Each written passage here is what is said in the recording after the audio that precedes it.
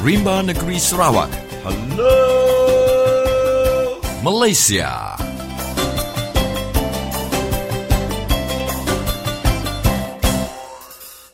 Apa kabar kawan-kawan semua di Sarawak, di Malaysia dan di seluruh dunia?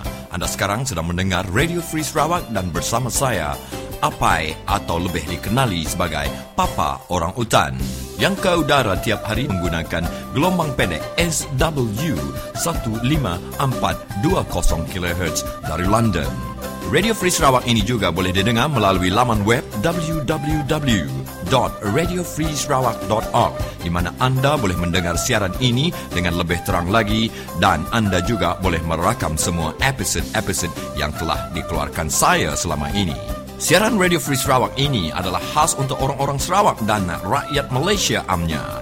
Siaran ini juga adalah untuk menyedarkan rakyat-rakyat Sarawak supaya bangun dan menyedari hakikat sebenarnya kehidupan mereka selama ini adalah seperti kerbau ditarik hidungnya. Radio Free Sarawak ini bukan radio kerajaan, bukan radio swasta, dan juga bukan radio parti politik. Radio ini adalah satu-satunya radio independen yang berani membongkar rahsia-rahsia dan juga mengeluarkan berita dan isu hangat terkini yang tidak dikeluarkan oleh radio stesen lain. Ya, selamat petang dan salam sejahtera kepada semua para pendengar di Radio Free Sarawak. Dan bersua kembali kita di hari Isnin 29 September 2014.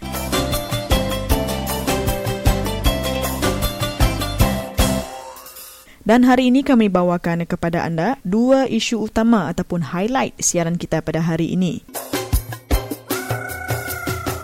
Yang pertama, kita mengupas dengan lebih lanjut berkenaan isu di mana Kongres Kebangsaan Dayak ataupun DNC menggesa kerajaan pusat dan negeri untuk menghormati dan memenuhi jaminan dan janji-janji yang dibuat ketika pembentukan Malaysia untuk memberi layanan yang sama rata kepada kaum Dayak dalam semua bidang.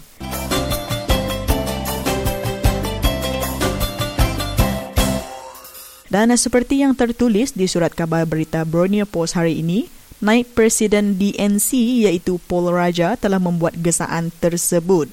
Dan semestinya kami di Radio Free Sarawak akan menemu bual sendiri Paul Raja berkenaan isu ini untuk mendapatkan maklumat yang lebih terperinci. Sama-sama kita dengarkan selepas ini temu bual Steli Rentap bersama Paul Raja, iaitu Naib Presiden Kongres Kebangsaan Dayak.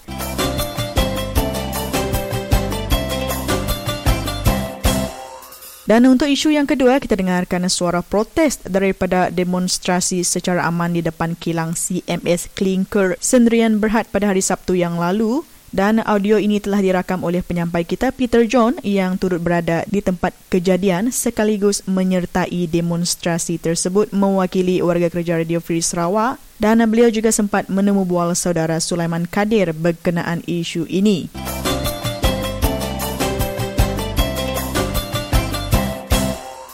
Dan tanpa membuang masa, kita dengarkan berita Borneo daripada Umang Lana.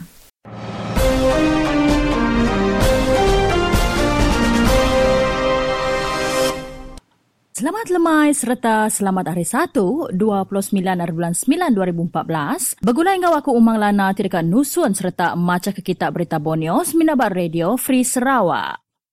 Upis pelajar negeri Sarawak udah ngelala 118 titik sekolah asrama kena program transformasi titik terubah ya.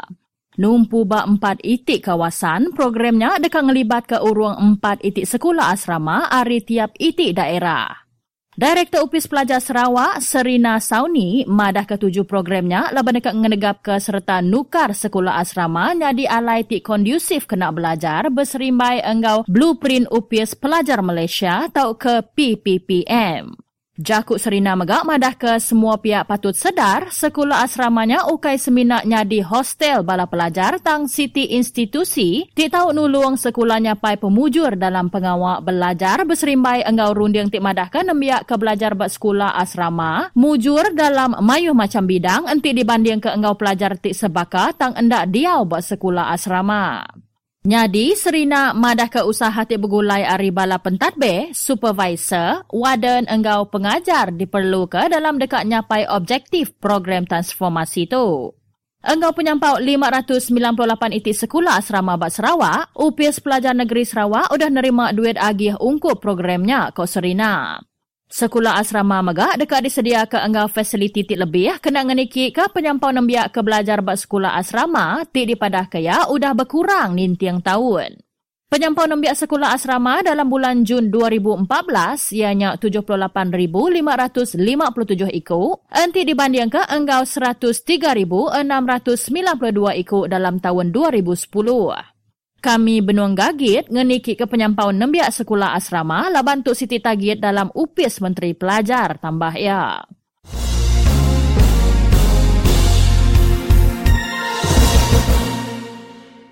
Serakup Teochew Kuching, nesau pihak perintah numbuh kegerakan awak ke tahu mantau pengawak ngena jaku English nyadi jaku dikena ngajar subjek matematik enggau sains. Serakupnya mantai ke sukung penuh sidak bajaku Ketua Menteri Tan Sri Adnan Satem tinggal suah ngena jaku English dikena ngajar 2 itik subjeknya kemari, lebuh bajaku enggau bala pemberita.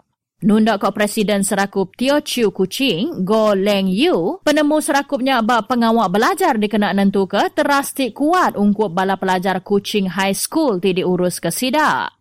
Ia nambah ngajar dalam jaku English tau ngujung ke bala pelajar berkomunikasi engkau mana engkau orang mayu dalam nulung sidak nyadi kompetitif agi dalam ngigak kerja. Ia nesau baru ngagai bala pengajar mantai kerunding engkau penemu sidak bak subjeknya serta ngambil langkah tik positif engkau kuat dalam berjadi ke perkara tu kena generasi jemah ila.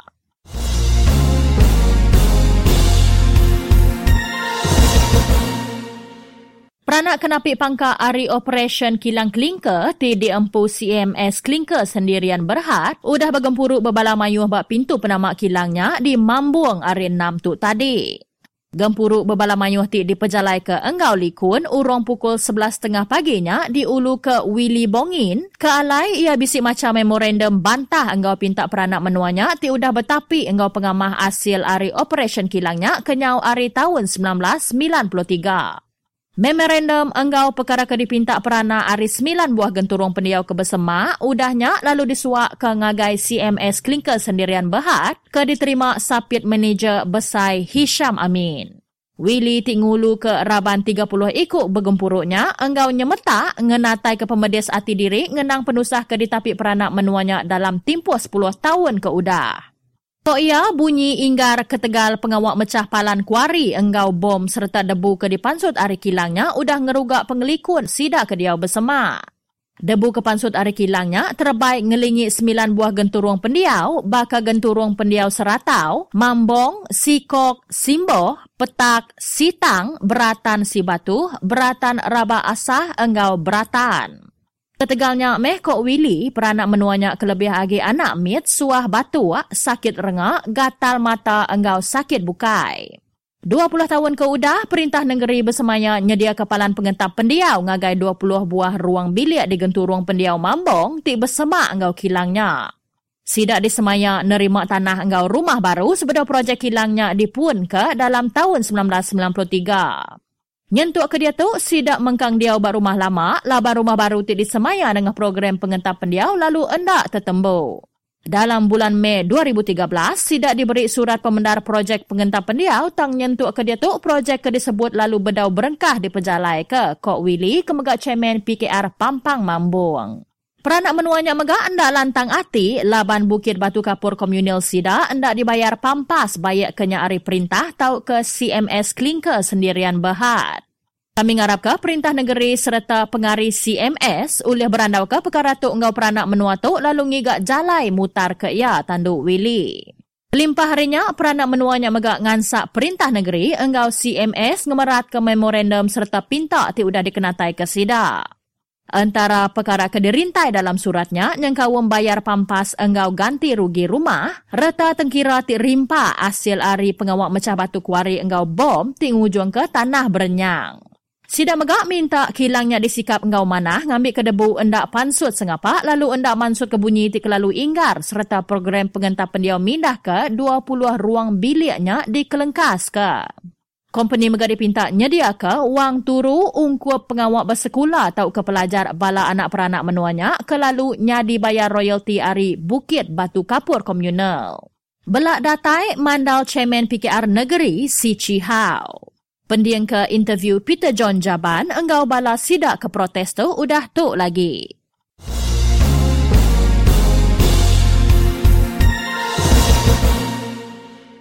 Menua Barat bertenah ke menua Kitai, seruran bertebang ke kayu, tingujung ke gaya pengangat ari di dunia, seruran berubah. Berindia arinya megak, ngujung ke menua Barat enggai meli minyak sawit ari menua tu, tang seminak meli ari menua bukai. Bedau lama tu tadi, bak siti laman berita CNN, mantai kepenerang ari CEO Cargill Dave McLennan ke bebengkalan di New York ianya sebengkah company besar serta terbilang di menua Amerika Syarikat ngerintai ke komoditi produk bertanam bertupi, bakal minyak sawit pengawak dagang dalam perkara kuasa, besi enggau pengangkut, ngagak rencah bakal kanji enggau sirap glukos, minyak makai, tirigagak ari sayur, nupi jelu serta ngagak pemakai proses bukai enggau sekedar pengawal industri bukai. Madahkah antara kebuah ke ngujung ke gaya ari keseruran berubah, laban pengawal bertebang ke pun kayu bersekedar menua, lalu company tu nyangka enggai meli minyak mata sawit tau ke CPO ari menua tu. Nimbal beritanya, Menteri Pemansang Tanah Tan Sri James Jemut Masing, madahkah Cargill sebengkah ari pemayuh company ari serata dunia ke meli CPO ari Sarawak. Ulah Cargill kebakanya tahu ngemuntan ke atur pengawal perintah menua ke nguji dekat ngemunas ke orang ke seranta di menua tu. Mayu hari kebun sawit di menua tu ditanam bak tanah adat asal Bumi Putra tahu ke NCR, alai standard sosio-ekonomi sitanya bisik pemerat dekat di kemanah ke agi. Enting kelamak tu, pemendar Kitai bertanam ke sawit ditu, nyadi ke batang penanggul ketegal isu rampak menua bakat tu, tahu ngujung ke pengawak ngemunas ke pendiau seranta lubah di kemujur, kok masing madah nengah WhatsApp, ti dianjung ngagai bilik berita bak kucing hari 4 tu tadi. Ya madah, anang endak ingat, menua ke nyengala mayuh penanggul, ngujung ke ubah bak gaya mua ari, endang datai ari sitak menua maju. Angin kamah karbon dioksida, mayuh digagak menua maju. Retia, pakar rampak menua dunia, minta kampung menua ke Benuang Mansang nyedut semua gas karbon dioksida tipan sut ari menua maju ngambil ke sidak majak kaya, lalu menua ke baru dekat Mansang agi mengkang seranta. Kok ya seraya madah menua ke seranta nuluang merik subsidi ngagai menua kaya. Masing madah Sarawak bisik penemu ke diri empu tinitiah ke atur rampak menua ke betul, lalu endak ulih dikelenyai ke menua maju sepeneka hati. Ya enggai seminak diau diri aja lalu peneka hati menua maju merintah Kitai. Sarawak dekat terus berkebun serta bertanam bak tanah diri empu lalu ngagak semua utai ke ditanam Kitainya produktif ke rakyat Kitai empu dengan cara ti betul. Kitai endak munuh bangsa ke beteluk ke emas kok ya. Ya madah perkara berkait engau gaya mua ari ke berubah tanggung pengawak semua orang endak ngira sidak ke bisik pengeraja tau ke nadai.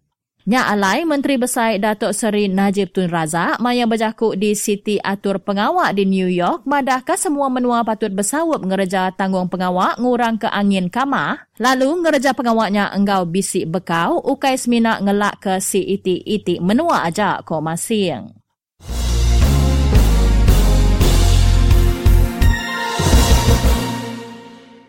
Pihak perintah patut nukar cara berunding sidak lalu merat ke agi peranak orang asal enggau jakuk dawa ti berkait enggau tanah NCR sidak ari ngari ke company swasta dalam pengawak belaban ke peminta tanah. Ketua Informasi PKR Sabah, Datuk Maijol Mahab, endawa dalam mayuh kes entik bisik peminta tanah antara orang asal enggau company swasta atau ke agensi perintah, upis tanah enggau survey sigi berat ke sidak company swasta atau ke agensi perintah. Entik pihak perintah merik pemendar ngagai orang asal pen, prosesnya sigi kelalu lama titau ngambil masa 10 nyentuk ke 30 tahun kok ya. Tang entik peminta tanahnya dipinta company swasta, proses ya jampat. Proses ya seminak beberapa tahun aja, kadang-kadang seminak beberapa bulan aja. Nama kebuah sida berciping kok ya. Berjakuk ke penanggul tanah bak Kampung Sinurai, Kampung Wayan, enggau Kampung Malinsau bak Ranau, Maijol berpenemunya Siti Ari pengelemik pihak perintah dalam mutar ke tanah NCR bak Sabah. Penanggul berketuk sigi endak nyadi enti pihak perintah mutar ke ya engau betul ari pun subak kok ya seraya nama jaku ya madah ke peranak kampungnya udah diau buat tanahnya urung 100 tahun udah lalu tajak pan sidak berjalai ke pengawak bertanam berpindah lama udah sidak endak mindah ke lalu jauh. Pengawak bertanam bertupik sidak agi dalam kawasan sidak empu. Ia dipadahkan peminta tanahnya digagak dalam tahun 1970-an. Lebuhnya sigi udah bisi urang dia.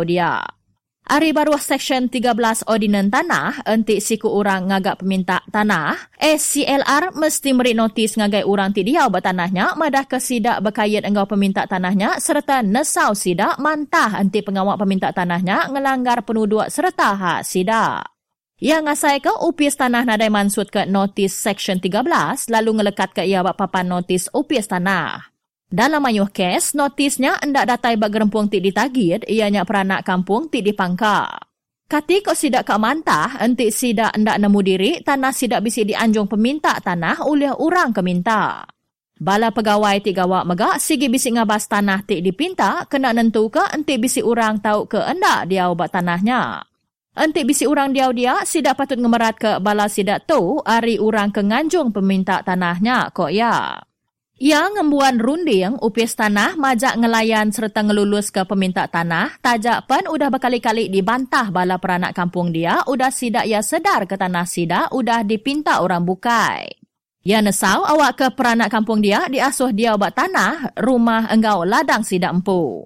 Perintah mesti kering ari segi politik awak ke uliah nulung bala dien.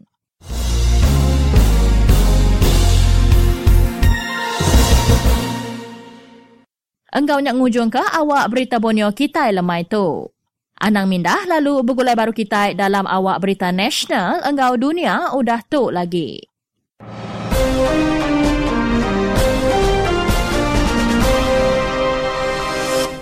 DNC atau National Dayak Congress merupakan badan bukan kerajaan ataupun NGO yang semakin lantang suaranya di Sarawak. Baru-baru ini, mereka telah mengeluarkan press release berkaitan dengan tuntutan perkara asas yang DNC mahukan Putrajaya tunaikan sebagai apa yang telah dijanjikan dalam Perjanjian Malaysia 1963. Malam ini kita berkesempatan bersama dengan Saudara Po Raja, salah seorang naib Presiden DNC, yang akan menjelaskan kepada kita apakah peranan dan tujuan penubuhan DNC.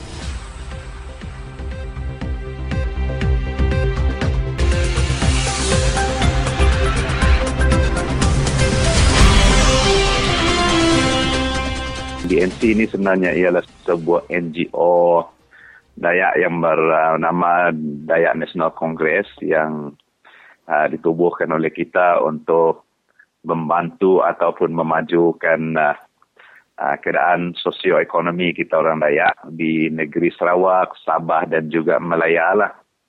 Dan sebenarnya perjuangan kita ini adalah perjuangan yang agak besar kerana rata-rata kita melihat bahawa keadaan sosioekonomi kita orang Dayak ini adalah sangat sedih dan sangat teruk. Dan oleh kerana itu kita telah menubuhkan NGO ini untuk berjuang bagi kita.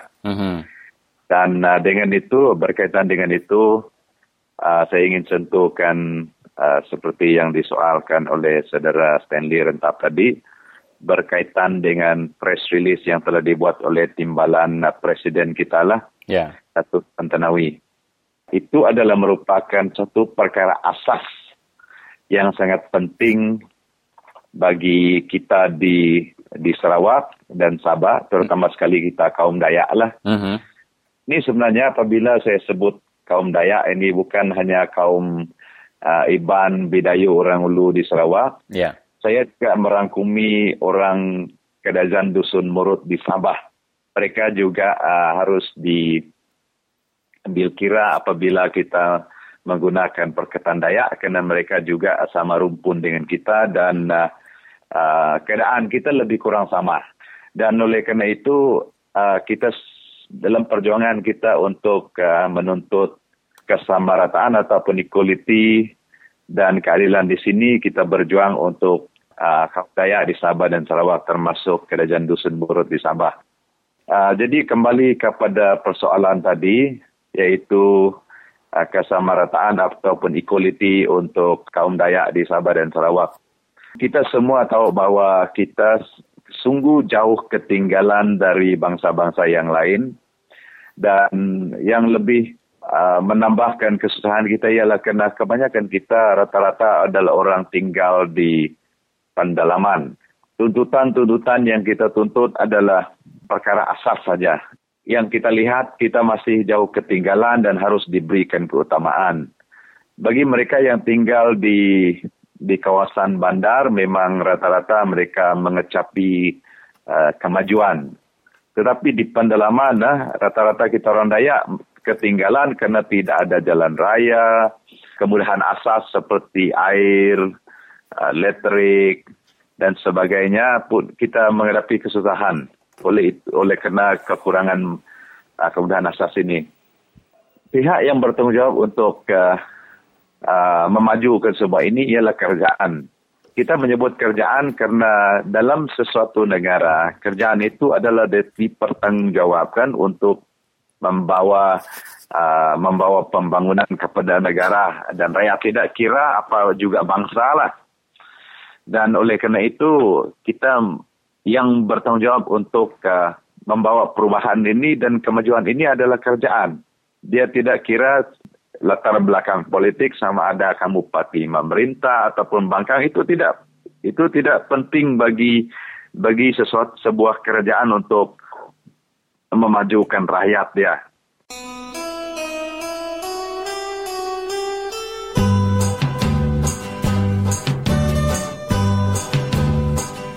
Kok Mahathir peneliti kerja kok Mahathir.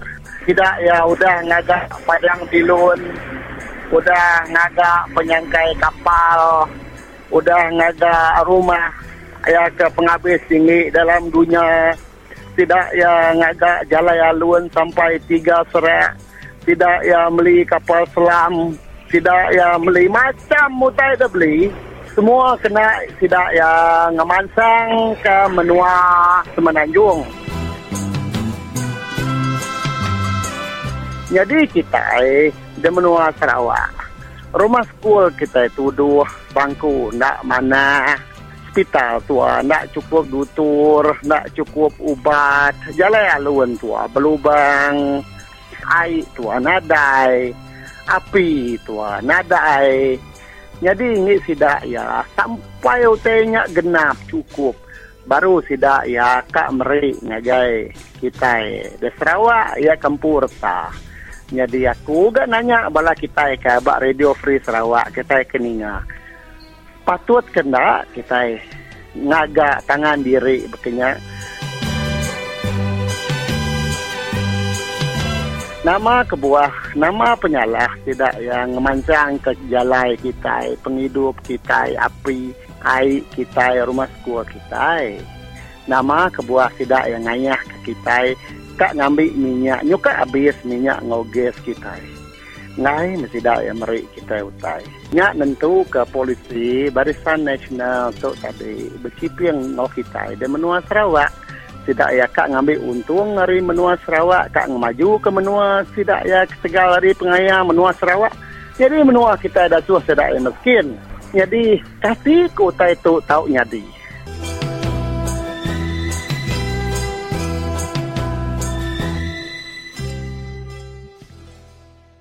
Kalau kita baca tentang perjanjian Malaysia dan laporan-laporan yang telah dibuat, terutama sekali laporan Cobol Commission dan Intergovernmental Committee, ya, mereka ada membuat laporan tentang aspirasi-aspirasi ataupun keinginan-keinginan rakyat sekiranya Malaysia ditubuhkan.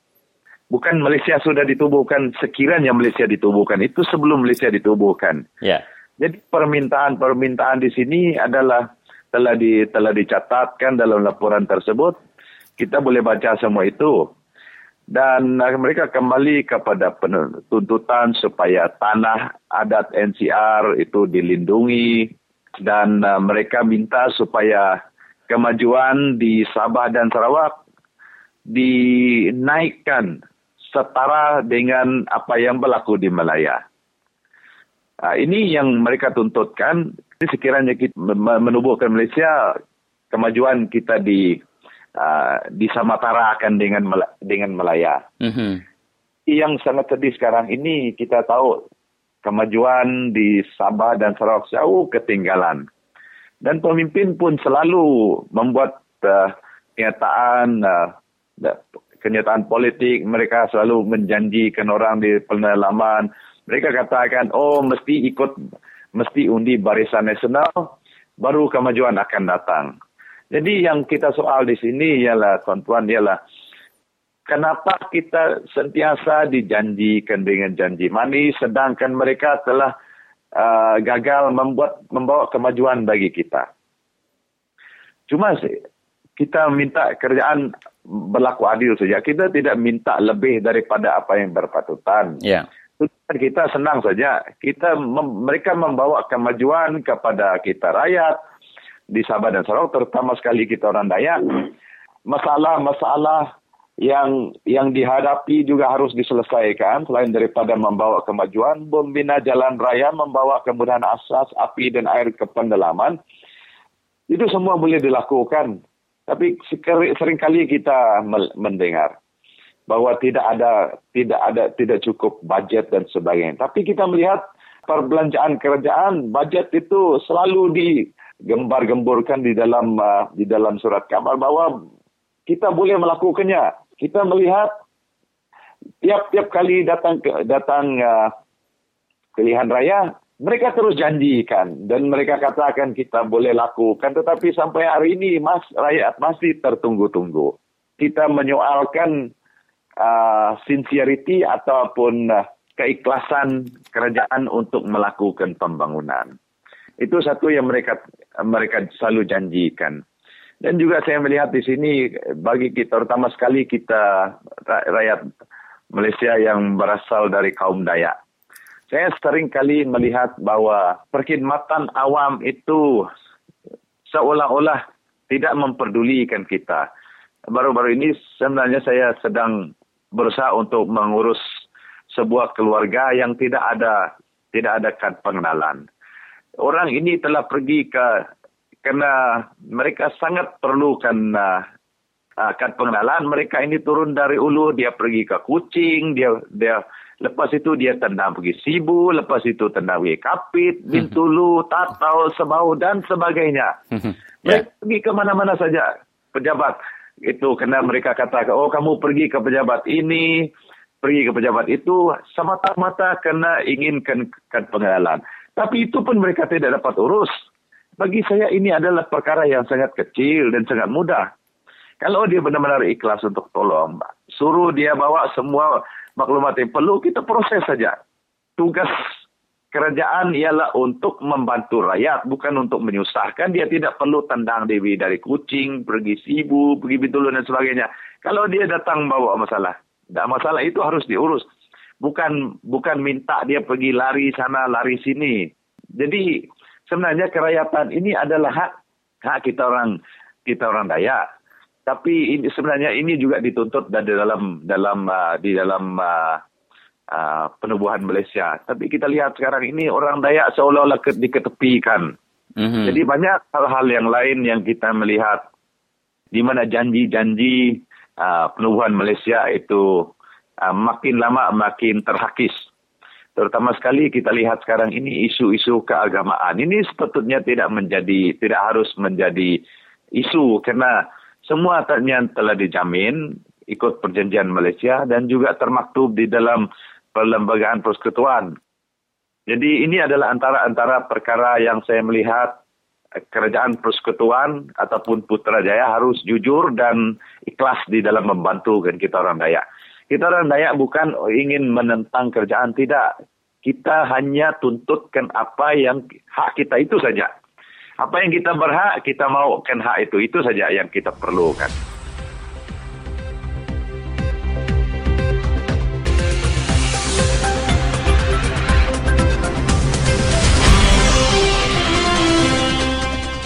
Saya memberi ruang ini kepada saudara Paul untuk merumuskan apa yang telah kita perkatakan tadi.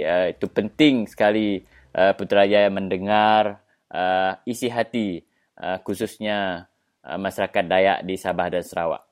Ya, message yang kita ingin sampaikan kepada Putrajaya ialah Putrajaya harus dengan ikhlas mengambil kira bahwa kita ini adalah rakyat Malaysia. Dan diskriminasi dari segi projek, dari segi bangsa itu harus dihentikan. Sebenarnya kita inilah rakyat Malaysia dan kita ingin melihat bahwa kita penerimaan kita sebagai rakyat Malaysia ini adalah secara ikhlas. Terutama sekali dari pembahagian bantuan kepada rakyat-rakyat, yayasan scholarship untuk anak-anak kita yang berkelayakan harus diberi dengan sama rata dengan seperti bangsa-bangsa lain, dan kita perlu diterima.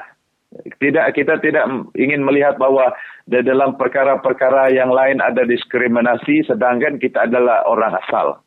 Dan kita ingin melihat bahwa aspirasi dan janji-janji yang telah dijanji semasa kita menubuh ke Malaysia itu digenapi. Itu saja. Ya, dan mungkin Paul, SSKM ataupun kempen Sabah Sarawak Keluar Malaysia ini adalah respon masyarakat Sabah Sarawak terhadap janji-janji yang tidak ditepati selama ini? Ya, saya melihat itu sebenarnya adalah merupakan tindakan oleh kerana mereka melihat banyak penindasan, perkara yang tidak adil bagi mereka. Jadi saya percaya itu sebabnya ada orang berfikir mau keluar. Kerana mereka terlalu menghadapi banyak tekanan dan Putrajaya tidak mau dengar.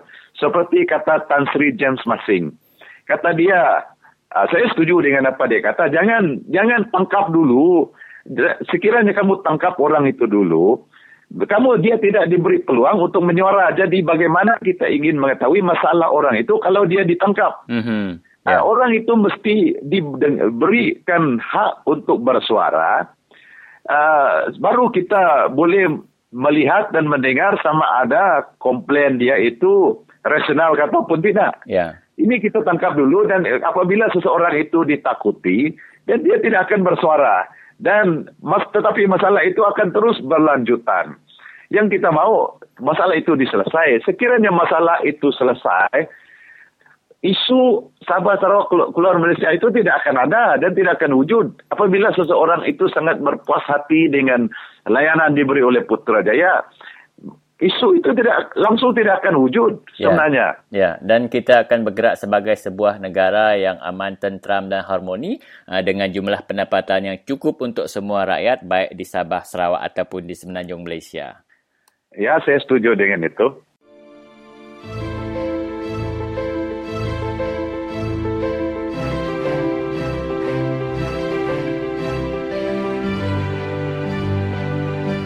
Laban Dayak di Menua Sarawak, dia tu sudah sedar. Ketegal bisi Radio Free Sarawak, di Ulu Niah sudah sedar, Ulu Limbang sudah sedar, Ulu Baram sudah sedar, Ulu Bentulu sudah sedar, Ulu Lubu Antu sudah nemu, Ulu Kapit, Ulu Bali sudah nemu majang ketiban. Sudah sedar, sudah nemu diri, dicekak sida uga, depeling sida masing, debelit sida abit, Betepan tidak mawan, dikipu tidak jabu, dikunyah tidak ugah, diketip tidak mamun.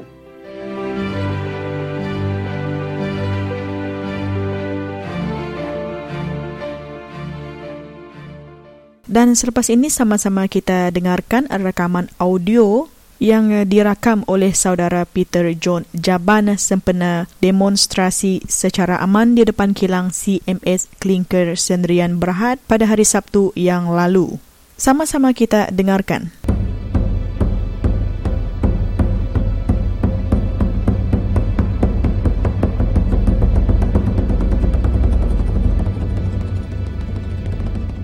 Selamat tengah hari tuan-tuan dan puan-puan. Terima kasih kerana tuan-tuan dan puan-puan telah meluangkan masa untuk bersama-sama kita di sini pada tengah hari ini untuk bersama-sama untuk membuat bantahan secara aman, dan ini adalah bukan satu inisiatif berasaskan politik, tetapi ini adalah untuk membawa masalah rakyat kepada media dan juga pihak CMS Klinker dan juga kepada Kerajaan Negeri Sarawak. Dan tujuan bantahan kita pada bantahan aman kita pada hari ini adalah untuk menuntut beberapa perkara yang akan saya kongsikan sebentar lagi. Ini adalah surat terbuka kita kepada pengurus ataupun pengarah urusan kumpulan CMS Berhad. Dan dalam isi kandungan surat bantahan ini kita menuntut beberapa perkara dan ditujukan kepada yang berbahagia Datuk Richard Alexander John Curtis, iaitu merangkap pengarah urusan kumpulan Cahaya Mata Sarawak Berhad, dan kita menghantar memorandum bantahan dan tuntutan para penduduk Kampung Seratau, Kampung Mambong, Kampung Sikob, Kampung Simboh, Kampung Petag, Kampung Sitang, Kampung Beratan Sebatu, Kampung Beratan Rabak Asah dan Kampung Beratan sendiri. Dan merujuk kepada perkara di atas, kami seluruh penduduk kampung-kampung yang tersenarai di atas ingin menyatakan rasa tidak puas hati terhadap masalah-masalah yang dihadapi seperti berikut. 1. Ketenteraman penduduk sekitar terganggu dan pencemaran alam. Akibat hasil bunyi bising, gegaran letupan dari tapak kuari dan pencemaran debu dari kilang, ketenteraman penduduk sekitar sudah tidak seperti dulu. Dan ini telah membawa kesan jangka panjang dan mengundang kemerosotan kesihatan penduduk sekitar. Debu daripada kilang tersebut berterbangan masuk ke kediaman penduduk dan mengganggu kesihatan. Penyakit seperti batuk, selsema, sakit tekak, gatal mata dan sebagainya sering menghantui penduduk, terutama anak kecil.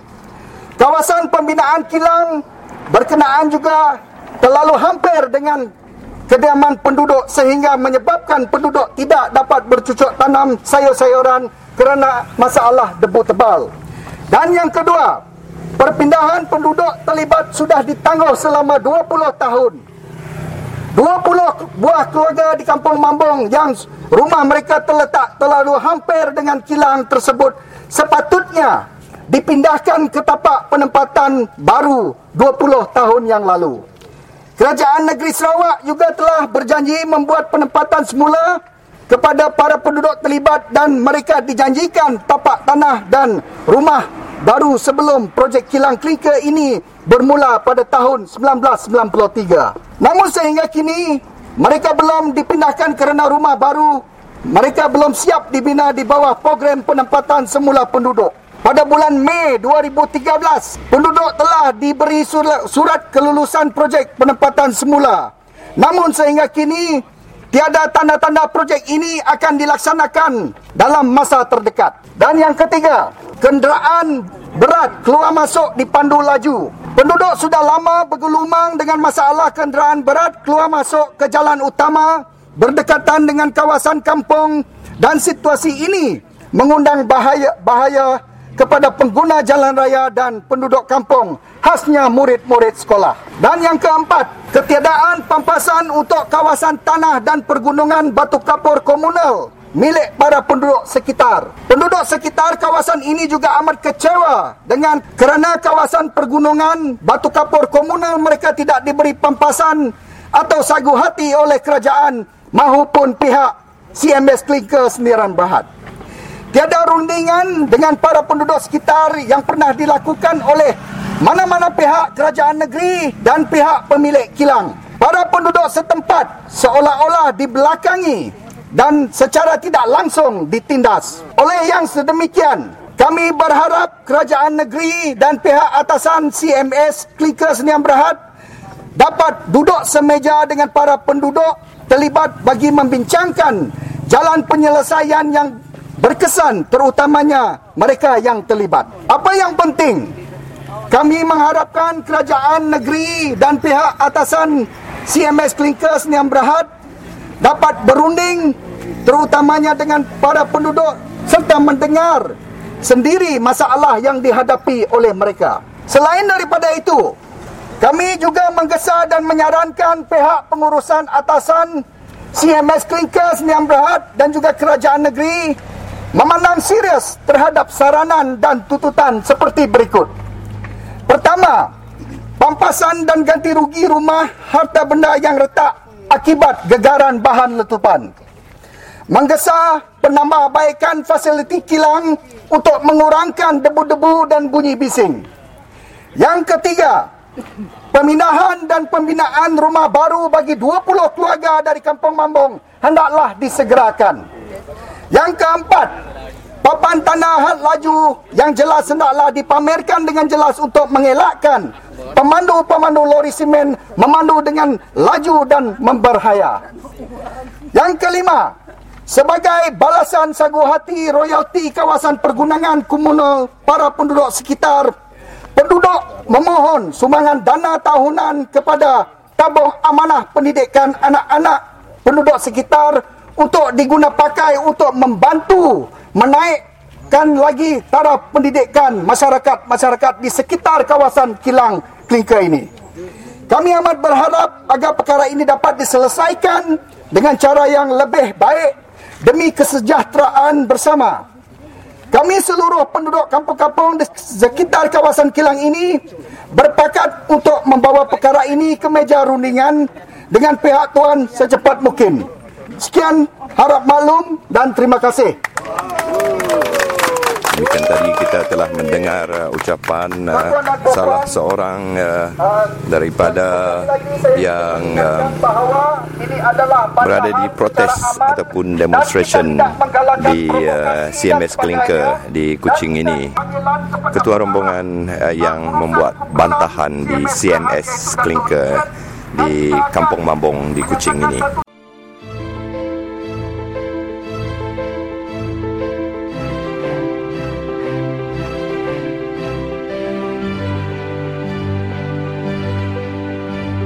Kalau kita mau berubah, kita kenalah ambil contoh perubahan yang betul-betul berubah. Kalau ular itu berubah kulitnya, ular sawak dia hanya bertukar kulit saja, dia masih lagi ular sawak walaupun kulit dia sudah berubah. Dia hanya mengubah kulitnya, dia lagi masih ular sawak. Itu bukan berubah namanya, itu hanya menukar kulit saja. Perubahan yang saya maksud tadi ialah daripada ulat ke pompom kita ambil rama-rama. Daripada satu ulat yang tidak dapat terbang, dia menjadi kupu-kupu yang berterbang bebas ke udara. Ini baru dia perubahan. Satu lagi macam kata, berudu. Dia tukar kepada kata. Berudu diam di air dan kata diam di darat. Jadi ini satu perubahan. Jadi kalau kita mau berubah, juga politik kena begitu. Kita jangan berubah halang-halang. Kita kena berubah sekali. Maksud daripada kita dulu menyokong Barisan Nasional, kita ubah saja. Ambil satu parti yang bukan ada kaitan lagi sekali-kali dengan Barisan Nasional. Maksudnya tadi ada orang, okey, dulu saya mengundi PBB, sekarang saya mengundi PRS. Itu bukan berubah nama itu. Itu berubah ular sawak. Saya tidak mau kita berubah ular sawak dari dalam konteks politik. Sama kita berubah dalam berubah seperti rama-rama ulat bulu kepada rama-rama. Ini yang kita mau supaya perubahan itu betul-betul maknanya. Maksud saya tadi, kalau kita mau mengubahkan parti yang memerintah, kita kena betul-betul berubah. Jangan salah berubah.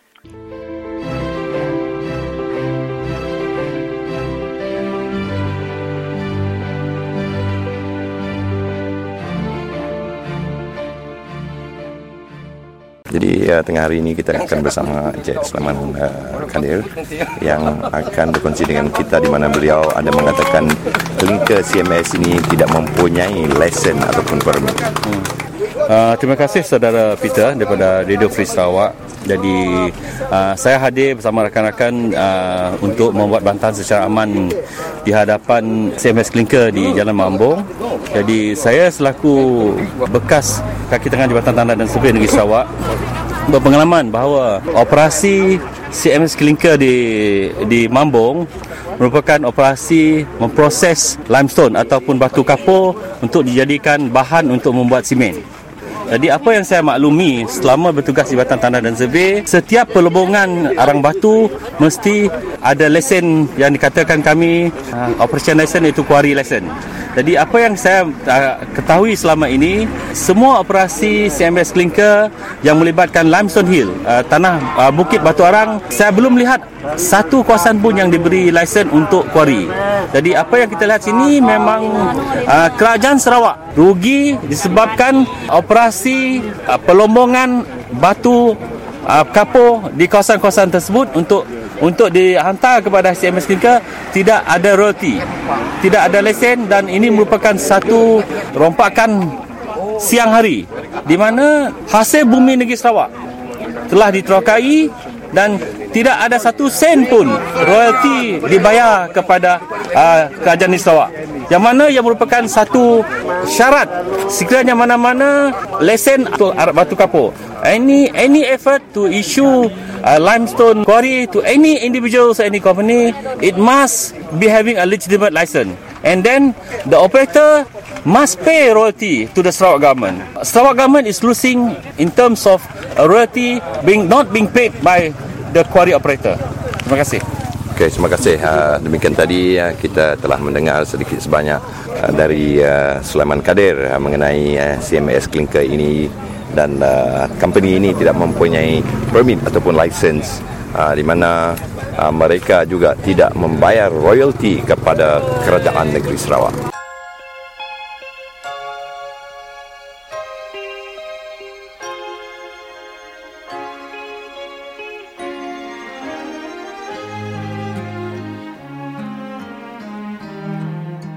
Ya, anda masih lagi bersama kami di siaran Radio Free Sarawak melalui gelombang angin pendek SW 15420 kHz.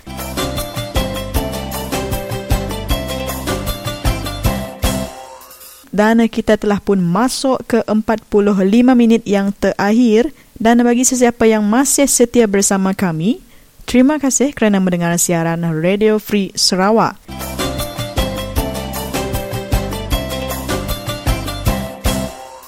Dan sebentar lagi kita dengarkan Umang Lana dengan berita di dalam dan luar negara termasuk berita ASEAN. Diikuti temu bual bersama saudara Roland di mana beliau menghadiri PC di Miri pada minggu lepas. Ya, dan pada hari ini juga kita dengarkan berita sukan yang dibawakan khas kepada anda oleh Stanley Rentap.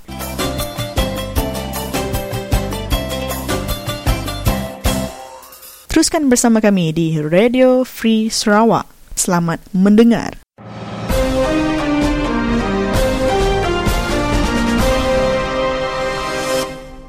Begulai baru kita dalam awak berita nasional engau dunia seminabat Radio Free Sarawak. Bekau Menteri Besar Selangor Tan Sri Abdul Khalid Ibrahim madahkah ia sudah bersedia dekat ditasad hari pihak ni PAN bakal upis nagang pengawak makai suap Malaysia atau ke MACC bak semua sempekati di sayen ia lebuh ia megai tanggung pengawak ketua eksekutif negerinya. Abdul Khalid madahkah tuk nyengkawang pengawak ngatur baru industri air bak Selangor enggau pemansang Canal City. Yang ngelalu ke semua pihak nyengkawam MSCC merati serta nasat semua sempekati di sayen lebuh ianya di Menteri Besar Selangor kok ya madah ke dalam sitik jakuk bertulis dalam muabub kemari. Nundak ke Abdul Khalid luya ia dekat mansud ke jakuk bertulis ti penuh bak perkara tu endak lama lagi.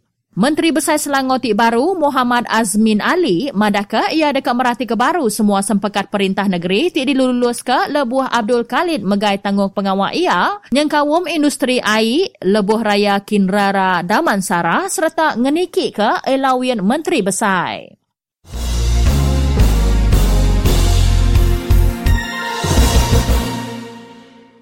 Persa tanduk UPSR kena 4 itik subjektif bucur perlu diatur awak ke kredibiliti serta integriti persanya ulih dijaga.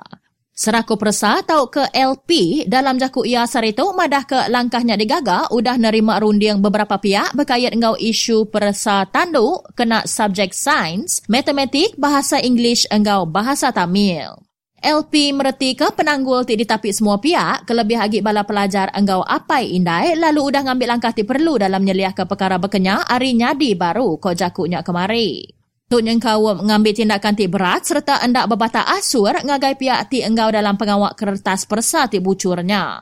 LP nerangka calon ti endak nanduk baru persa UPSR 2014 kena 4 itik subjeknya endak diberi grade tang dirikut ke T ianya endak datai ungkup subjeknya. Tuk sejariat engau undang-undang persa ti diperjalai ke ianya calon mesti nanduk baru persa kena tiap itik subjeknya.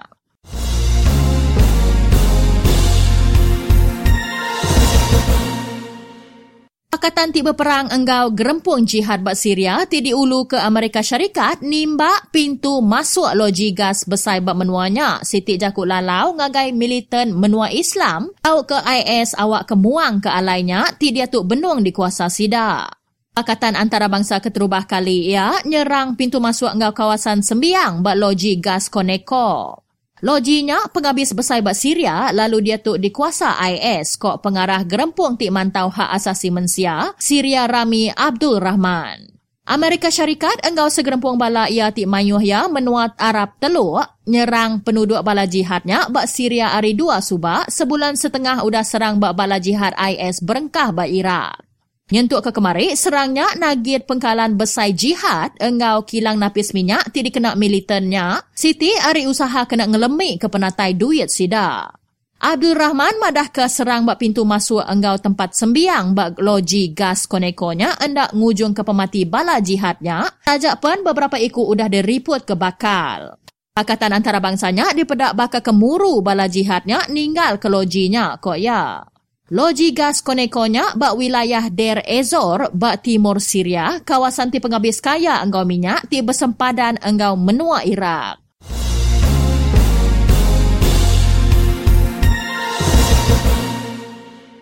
Berita ti penudinya ngujung ke awak berita nasional enggau dunia kita sarito. Terima kasih laban udah begulai enggau Radio Free Sarawak, lalu bertemu baru kita lemai pegila.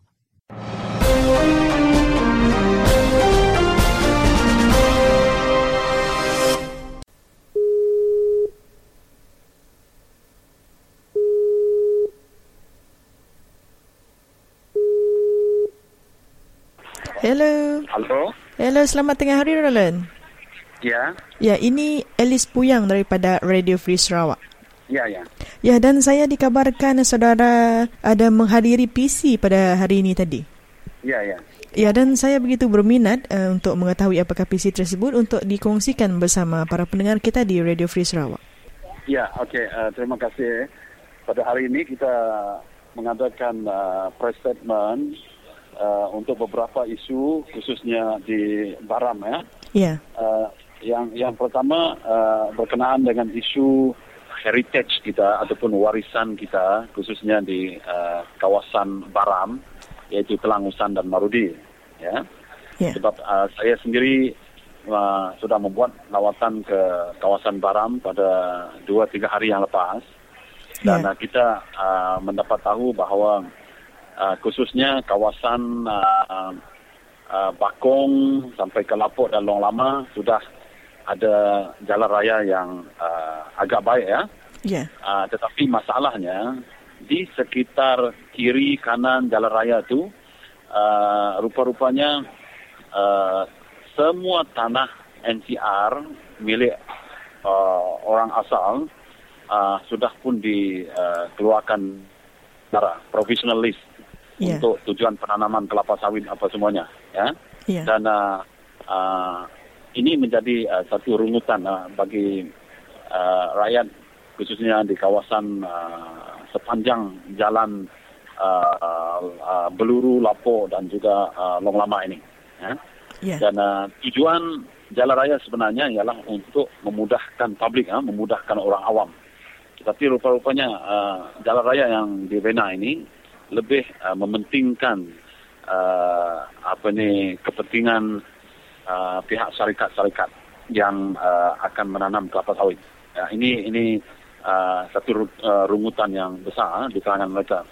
Yang keduanya kita juga sentuh mengenai bersama dengan para AJK PKR cabang Miri dan juga PKR cabang Baram, PKR cabang Hulu Rejang. Kita menyatakan hasrat kita untuk mengadakan satu minggu warisan rakyat ini untuk memberi kesedaran kepada rakyat bermula dari rakyat seluruh Baram supaya mereka sedar bahawa tanah mereka, bahasa suku mereka, rumah panjang termasuklah juga communal boundary sempadan setiap kampung dengan kampung yang lain. Ini merupakan warisan yang masih kekal, yang masih perlu kita pertahankan. Daripada aktiviti pembalakan dan juga penanaman kelapa sawit ni semua, seolah-olah warisan ini semakin lama semakin hilang, semakin dilenyapkan. Ya. Jadi kita sebagai satu political party yang bertanggungjawab untuk mempertahankan hak rakyat dan memberi keadilan untuk rakyat. Jadi kita ambil tanggungjawab ini untuk beri kesedaran bahawa warisan ini patutnya dilihat sebagai satu stepping stone untuk kita berganjak, untuk kita maju ke depan dan jadikan warisan ini untuk kita melangkah ke hadapan. Bukannya warisan ini bila kita nak kemajuan, nak pembangunan, terus kita hapuskan, terus kita tinggalkan, abaikan. Ini satu tindakan yang tidak tepat, tak sihat. Jadi kita menjadikan minggu ini sebagai minggu untuk mengadakan aktiviti di seluruh Baram, bermula dari Ulu Baram untuk mengadakan konvoi kenderaan dengan seberapa ramai yang mungkin. Dan kita akan bermalam dan mengadakan program demi program setiap malam di sepanjang perjalanan kita sampai ke Miri untuk satu minggu. Untuk satu minggu.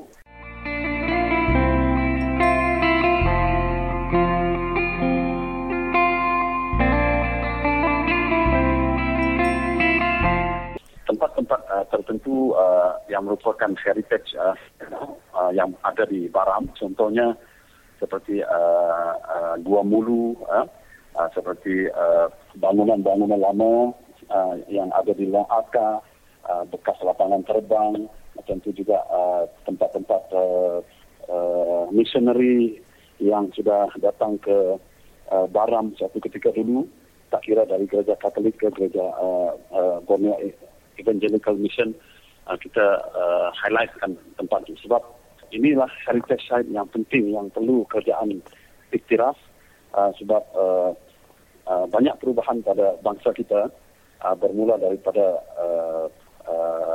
gerakan missionary yang datang ke bangsa kita lah, tak kira melalui gereja manapun. Ini adalah idea dia. Ya.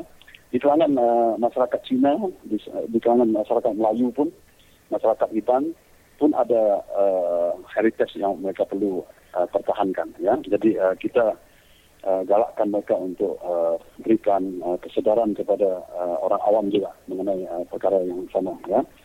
Yang kita sangat tekankan ialah communal boundary yang ada di setiap sempadan kampung. Ya. Yeah.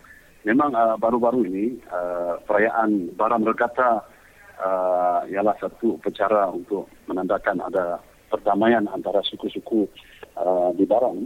Selain daripada Baram Regatta, kita memang akui bahawa setiap communal boundary ini yang ada di setiap sempadan antara satu kampung dan kampung yang lain ini juga memainkan peranan. Kenapa masyarakat di Baram ini boleh hidup secara aman dan damai sampai ke hari ini. Dan bila aktiviti pembalakan, penanaman kelapa sawit dan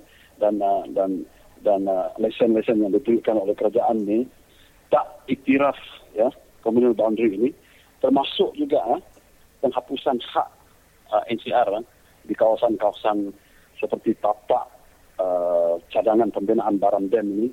Jadi ini dengan sendirinya membuat warisan bangsa kita ini akan dihapuskan begitu saja, ya. Dan ini tak sepatutnya berlaku. Ya. Ini mengenai isu mengenai warisan itulah. Ya, dan saudara Roland, daripada perspektif lain juga, Ahli Dewan Undangan Negeri Adun Telangusan iaitu Dennis Ngau mengingatkan penduduk di kawasan luar bandar, khasnya Bandar Baram, supaya tidak terpengaruh dengan hasutan pihak tertentu untuk menentang kerajaan. Ianya dari segi kerana kerajaan telah menjana berjuta-juta ringgit untuk memajukan projek besar untuk membangunkan sesuatu kawasan, contohnya pembinaan empangan Baram yang bernilai berjuta ringgit. Dennis juga menerangkan di sini bahawa penduduk di sini harus turut serta jika mahu pembangunan ini berkekalan untuk dinikmati generasi akan datang. Dan mungkin saudara ingin membidas statement ini. Persepsi pandangan yang serong lah di pihak YP ini, dan saya percaya dia perlu lebih banyak mendengar suara daripada rakyat yang menyokong dia sendiri selama hampir 3,5 tahun sudah diberi mandat untuk menjadi wakil rakyat di Kelangosan.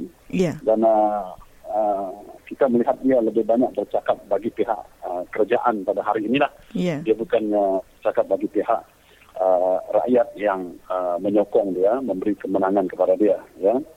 Jutaan ringgit ataupun berbilion ringgit yang disalurkan itu bukan penanda aras sama ada pembangunan itu akan membawa kesan yang positif kepada rakyat. Ya. Seperti apa yang saya katakan pada awal tadi, kita kena sedar bahawa bangsa kita ini dalam satu perjalanan maju ke hadapan, tapi jangan kita lupa warisan kita ini sepatutnya kita jadikan sebagai respon untuk kita melangkah dan melangkah. Jangan atas nama pembangunan terus kita tenggelamkan warisan-warisan ini. Terus kita tenggelamkan tanah kita, apa semua. Akhirnya kita akan hilang identiti.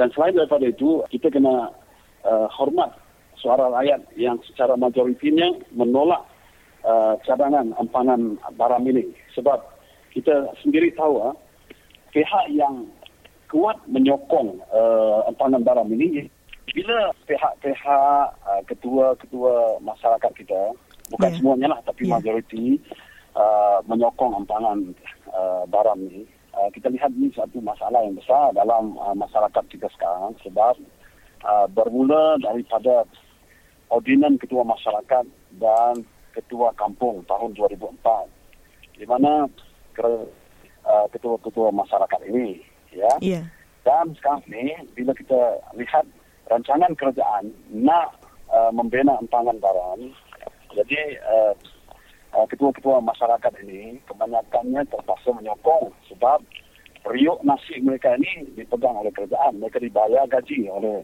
kerajaan dan mereka merasa bahawa itu satu obligasi untuk mereka menyokong kerajaan yang melantik mereka sebagai ketua-ketua masyarakat. Ya. Tapi masalahnya tak semua ketua-ketua masyarakat ini ialah ketua masyarakat yang popular ataupun disukai, disokong secara majoriti oleh penduduk-penduduk yang ada di Baran. Dan majoriti penduduk Baran membantah empangan Baran. Tapi ketua-ketua masyarakat ni mereka menyokong sebab menjaga periuk nasi. Ya. Dan masalah yang berlaku ialah pihak yang dipanggil untuk mesyuarat ialah ketua-ketua masyarakat ini. Dan bermakna ketua-ketua masyarakat ini apabila mereka bersuara, sebenarnya mereka bersuara bukan bersuara untuk melindungi kepentingan masyarakat di bawah jagaan mereka, ya, tetapi lebih kepada menyenangkan hati pihak kerajaan yang nak buat empangan barang ini, ya. Ini satu konflik yang sangat besar dan rakyat perlu tahu. Inilah salah satu punca kenapa ketua-ketua masyarakat ini akhirnya akan tidak dihormati oleh masyarakat di bawah jagaan mereka. Ya. Jadi oleh itu dengan kesedaran ini masalah ini akan terus berlarutan. Jadi kita dalam Minggu Warisan Rakyat ini kita juga akan melancarkan kempen untuk to abolish Community Chief Enhancement Ordinance 2004. Ini perspektif PKR Baran. Kita mesti hapuskan undang-undang ini supaya warisan asal kita, iaitu orang kampung, penduduk sendiri yang pilih siapa ketua mereka. Ya. Jangan bagi kuasa untuk pilih ataupun lantik ketua kampung itu kepada kerajaan. Ya. Dan amalan yang mereka buat sekarang ini, kerajaan ini lebih mementingkan siapa yang sokong Barisan Nasional, itu yang dia lantik. Ya. Walaupun orang itu tak dapat sokongan daripada penduduk kampung. Dan ini sangat membahayakan warisan kita dan juga pertumbuhan bangsa kita pada masa akan datang. Ya, dan sebelum kita mengupas dengan lebih lanjut terhadap isu ini, kita dengarkan dahulu satu jingle sebelum saya bertanyakan lagi soalan yang seterusnya. Ya.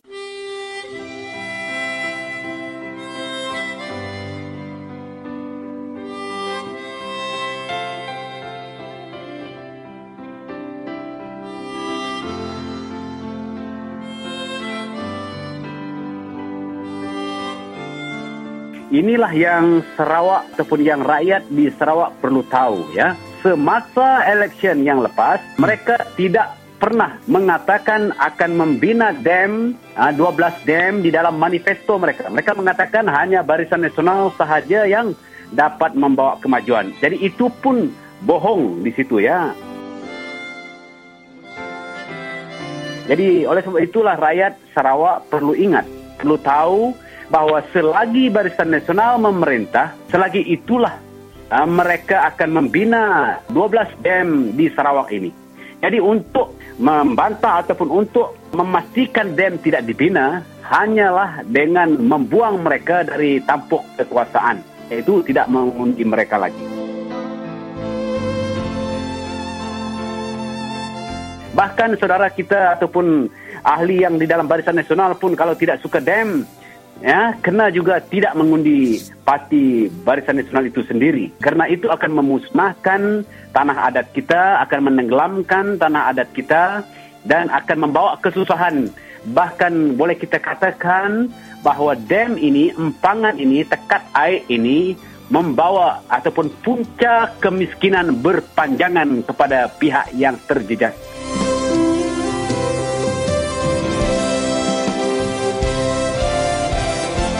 Once itu dam sudah dibina, dari saat itulah kamu mula miskin selama dam itu masih ada. Bahkan mungkin selama-lamanya. Kerana hak kamu, harta kamu sudah ditenggelamkan oleh empangan. Itu interesan kita di sana, ya.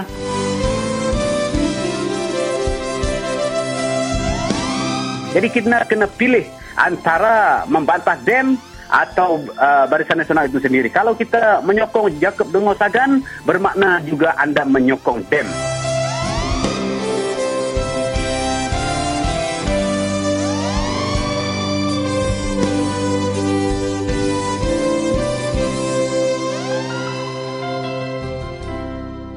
Dan untuk yang terakhir sekali, ya, di sini saya juga ingin memetik kata-kata Dennis Ngau yang keluar di surat kabar berita kita Borneo Post hari ini, yang mengatakan golongan yang cuba menghasut penduduk menentang projek pembangunan yang dibawa kerajaan adalah mereka yang dengki melihat kemajuan yang dicapai masyarakat orang Ulu di Baram.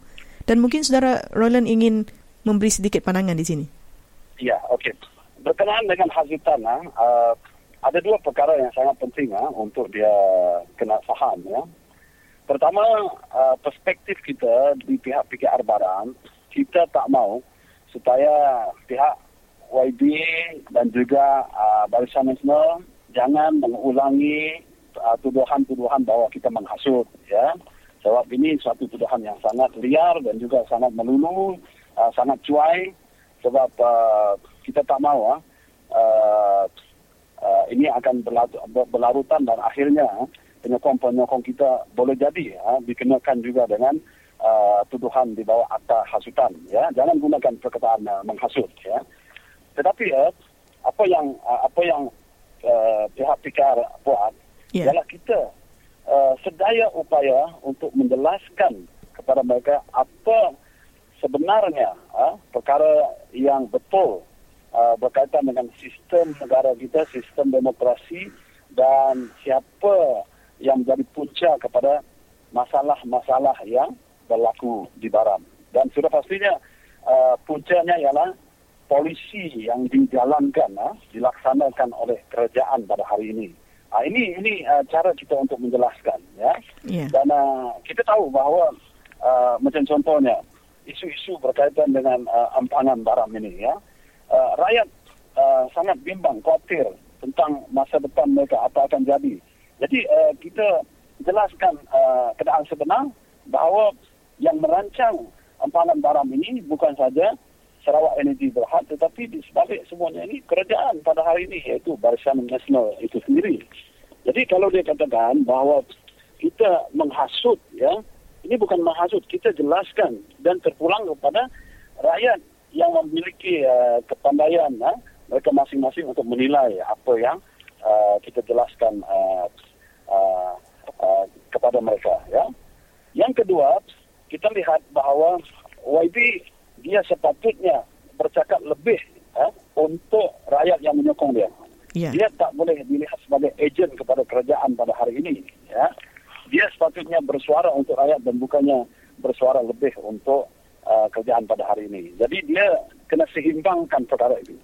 Yeah. Tapi sebaliknya apa yang berlaku, ya, dia sendiri pun berkali-kali dijemput untuk berjumpa dengan dia di tempat protes di dua tapak protes di kawasan Baram ini, protes terhadap empanan Baram ini, dia sendiri pun tak hadir. Ya. Yeah. Dan dia tak boleh pilih hanya untuk pergi melawan orang yang menyokong dia. Ya. Dia kena hadir sebab dia sudah menjadi wakil rakyat yang rasmi untuk Telangusan. Jadi dia mesti hadir untuk bersuara, berjumpa dengan semua rakyat, tak kira menyokong ataupun tak menyokong dia. Sebab dia sudah menjadi wakil rakyat rasmi untuk Telangusan. Ya.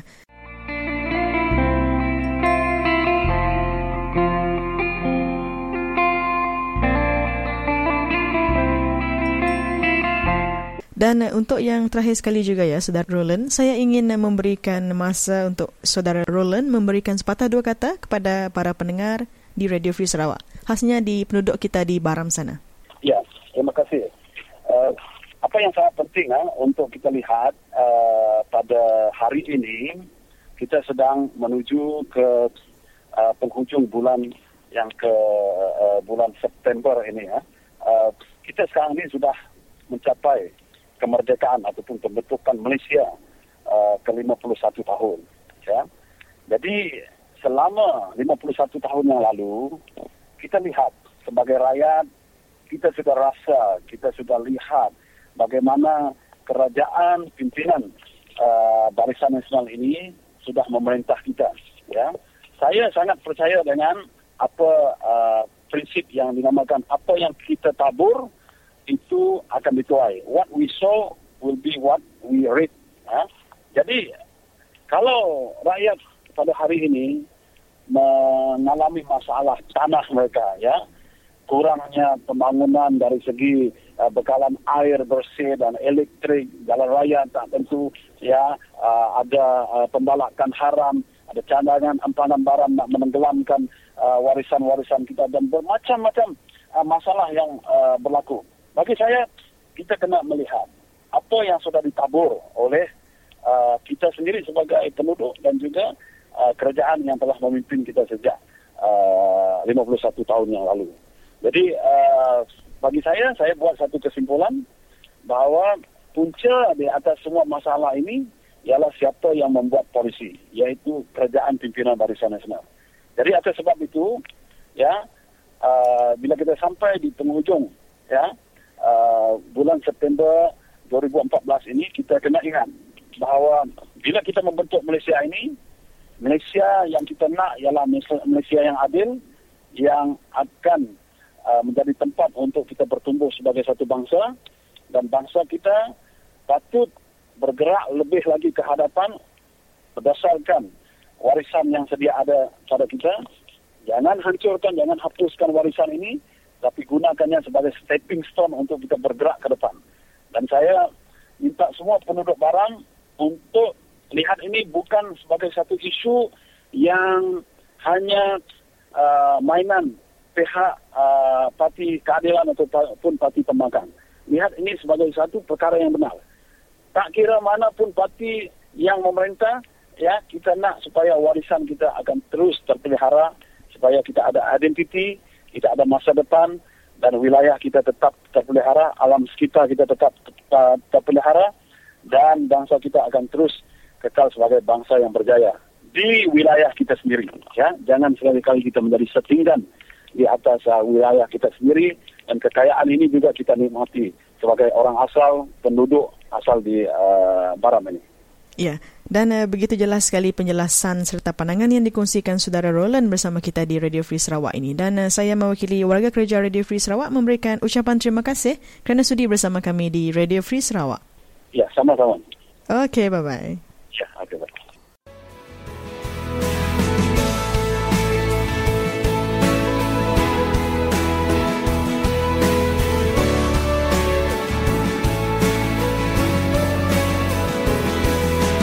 Pasal tekat airnya penting baru kita nak agih megainya sikit degadak tidak ya. Jalan kita lekat kita anak sekali-kali ngundi parti barisan. Kita ngundi Pakatan Rakyat, nanti Pakatan Rakyat menang, usahanya sikit nak ngadi. Pasal tekat airnya sikit nak ngadi. Anak buah kita sikit selamat. Anak ucap kita sikit selamat. Dan nanti barisan menang, kita itu nada no dia kita tu deburu orang di menua kita tempo. Lepas kita nyundai sangat nah. Ini kita dia dah. Sebab ada tidak ada murun dia. Orang yang nyud dia otak air. Hanya otak kenal kita. Kalau aku mengharapkan belah rakyat atau tadi berunding panjang. Anak Allah beli orang anak duit. Anak Allah berkemula tidak ngol aku manis. Tidak ia sama datang sedikit nak aku manis. Madah ketuknya. Madah ke pemansang agai rakyat rumah panjai. Tak pemansang ukainya masuk betul. Masuk kita undang, masuk kita merintah. Hanya kira kau.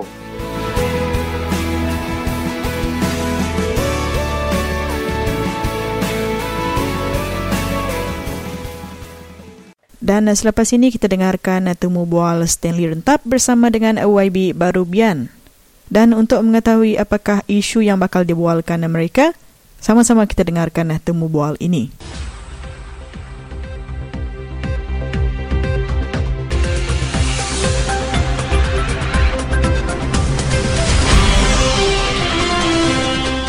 Isu yang saya nak tanyakan kepada YB berkaitan dengan seruan Ketua Menteri Sarawak, iaitu untuk meningkatkan integriti di kalangan semua menteri dalam Kabinet Negeri. Adenan memberi nasihat supaya tidak membenarkan keluarga terdekat dan saudara mara untuk memohon konsesi balak atau tanah kerajaan. Jadi, yang saya nak soalkan kepada YB, selang beberapa hari saja Adenan telah berada di pejabat Ketua Menteri, kes tanah di MJC, iaitu di Batu Kawah, sebanyak 263 ekar telah diserahkan kepada syarikat Kroni BN. Jadi, komen daripada YB? Okey, yang keduanya tadi itu. Betul, beberapa hektar yang telah dikeluarkan itu, kemungkinannya ialah itu sudah diputuskan atau diberi mungkin sebelum Dinan menjadi Ketua Menteri. Yang saya tahu bahawa itu telah dibangkit sudah lama oleh DAP. Tidak telah dikeluarkan atau keputusan masa Taib Mahmud masih Ketua Menteri. Ya, dan yang pertamanya, isu yang pertama tadi, ya saya setuju. Kita menerima baik kenyataan Ketua Menteri yang baru ini yang mengatakan dari segi prinsipnya untuk kebaikan kabinet atau menteri-menteri Sarawak termasuk Ketua Menteri ada satu prinsip yang baik, yang positif. Sekiranya mereka mengemukakan atau mengisytiharkan mereka ini tidak mahu supaya saudara mara mereka dan sepupu mereka itu tak dapat memohon atau tender permohonan untuk tanah dan lisen kepada kebalak dan yang lain juga. Yang boleh dianggap atau persepsi orang ramai ada korupsi, rasuah. Itu adalah satu prinsip yang baik untuk pemerintah. Yang ada itulah yang kita agung-agungkan dalam Pakatan Rakyat, satu pemerintah yang pegang teguh dengan prinsip transparansi, terbuka, accountability yang bertanggungjawab dan caring, kasih sayang dengan rakyat. So, bagi kita menerima baik pendapat Ketua Menteri dan cadangannya. Walaupun dia tidak mengatakan ini tidak akan menjadi mandatory, tetapi terpulang kepada kabinet-kabinet minister, menteri-menteri Sarawak untuk membuat pengisytiharan.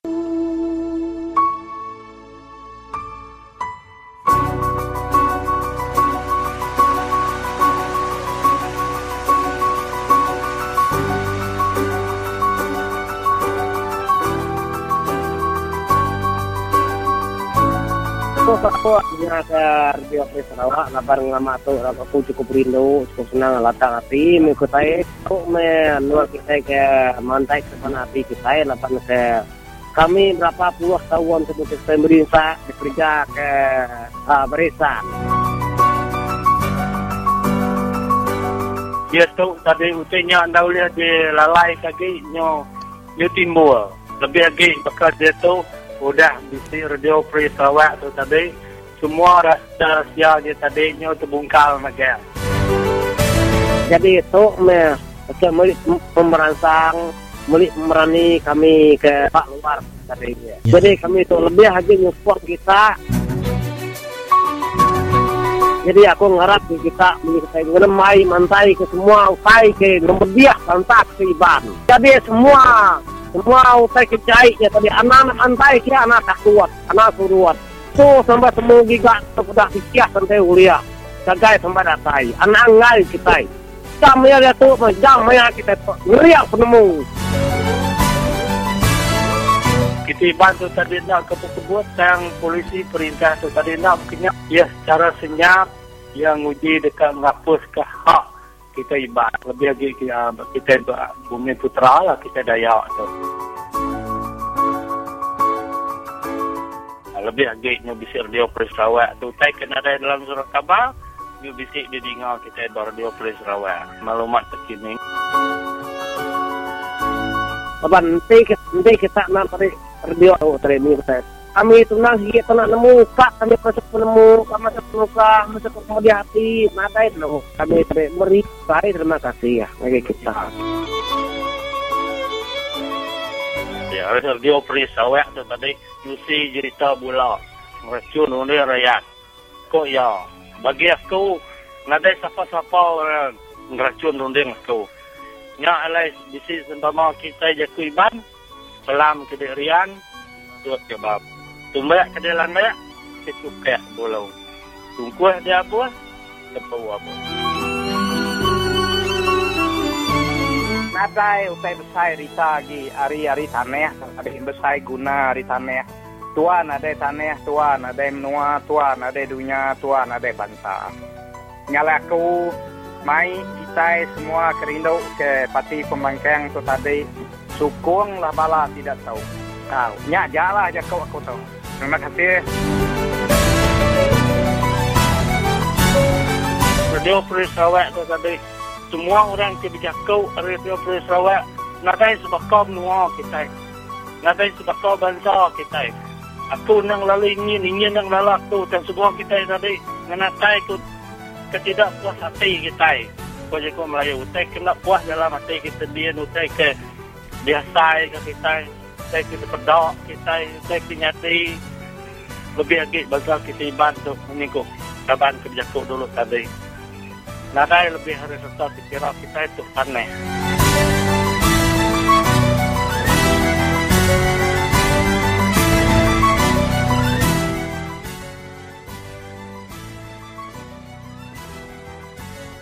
Ya, dan selepas ini kita dengarkan berita sukan yang dibawakan khas kepada anda oleh Stanley Rentap.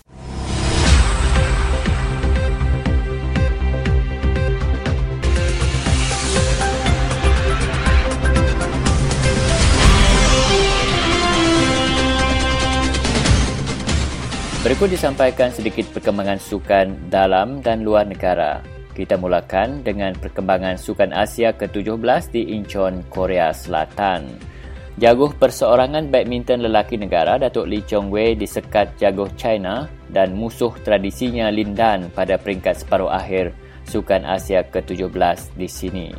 Chong Wei kalah 20-22, 21-12 dan 9-21 dalam masa 1 jam 12 minit.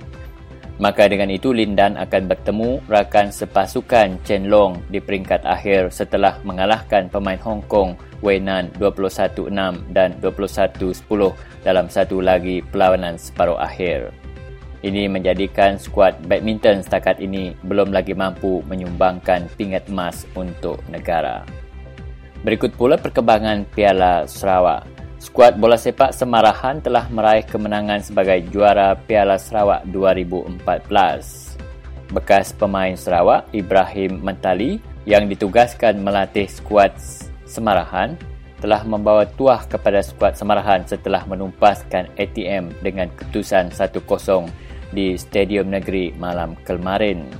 Kali terakhir Semarahan memenangi Piala Sarawak adalah pada tahun 2008 dan dikendalikan oleh Awang Jobli Awang Bidin.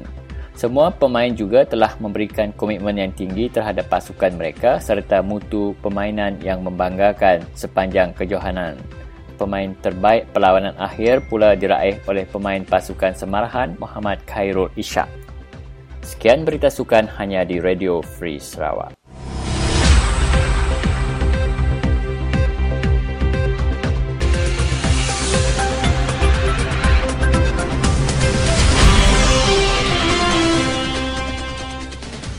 Dan segmen sukan itu tadi mengakhiri siaran kita pada malam ini.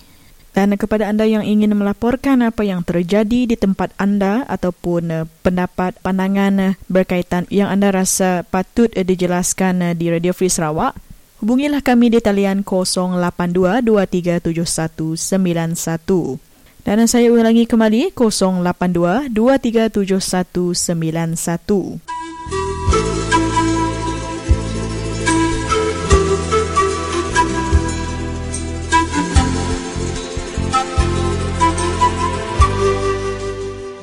Bersua kembali kita esok di waktu dan frekuensi yang sama. Bersama saya Elis Puyang dan juga barisan penyampai yang lain, Peter John Jaban, Christina Suntai, Stanley Rentap, Michael Ngau dan Umang Lana.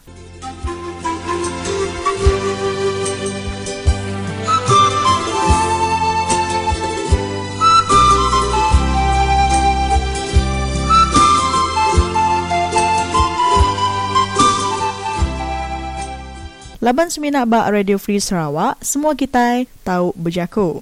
Selamat malam.